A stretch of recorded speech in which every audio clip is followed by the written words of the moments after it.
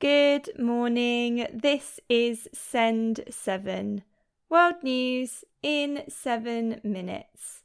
I'm Juliet Martin, and today is Wednesday, the 13th of April, 2022.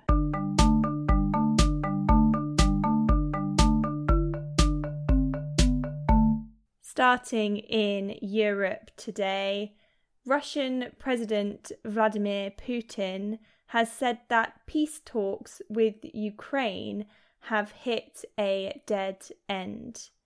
Putin also says that claims of Russian war crimes in Bucha were faked and says that Russia will achieve its aims in Ukraine.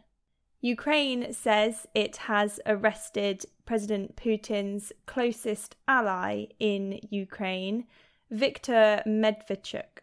The World Bank will provide $1.5 billion in support to Ukraine and will help developing countries cope with increasing food and energy prices. British Prime Minister Boris Johnson and United States President Joe Biden met yesterday to discuss increasing military and economic support to Ukraine. They also discussed the need to end the West's reliance on Russian oil and gas. Greece will speed up gas exploration to help reduce its reliance on Russian energy supplies.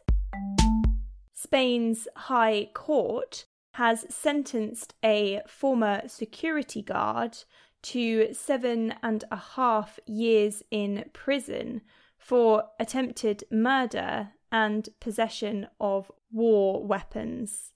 Manuel Murillo Sanchez threatened to assassinate Prime Minister Pedro Sanchez in a WhatsApp chat in 2018. British Prime Minister Boris Johnson and Chancellor of the Exchequer Rishi Sunak will receive fines for breaching COVID-19 lockdown rules in 2020. Africa. In Mali, European Union armed forces training will be partly stopped. The European Union says that Malian authorities can't guarantee that Russia will not interfere with the mission. In Uganda, a Colombian researcher has been trampled to death by an elephant. Sebastian Ramirez Amaya was studying the social lives of male and female chimpanzees. Asia. In Pakistan, 5 policemen have been killed in a reported terrorist attack. Khadija Tahir reports. In Pakistan, 5 policemen were killed in the Dera Ismail Khan district of Khyber Pakhtunkhwa province yesterday. According to local media, a police van was attacked by a rocket and later heavy firing was also reported in the area. Police officials say that the terrorists managed to escape the area before the police could catch them. Attacks on security forces by terrorist organizations are very common in Pakistan and have killed thousands of civilians and security personnel. In India, 2 people have been killed in a cable car crash, and 50 others were trapped in mid-air when one of the cars became dislodged on Sunday.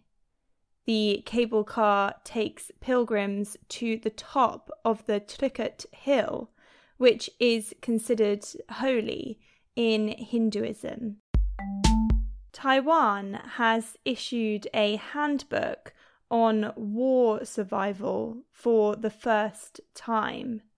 There is no sign of an imminent invasion of Taiwan by China, but Taiwan has raised its alert level since Russia's invasion of Ukraine.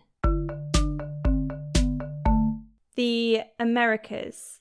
United States President Joe Biden has cracked down on so-called ghost guns, which are privately made weapons that can't be traced. He has called for a new rule to place regulations on gun kits that can be assembled at home. Last year alone, law enforcement reported approximately 20,000 suspected ghost guns to the Bureau of Alcohol, Tobacco, Firearms, and Explosives. That's a 10-fold increase in these ghost guns from 2016. These guns are weapons of choice for many criminals. We're going to do everything we can to deprive them of that choice.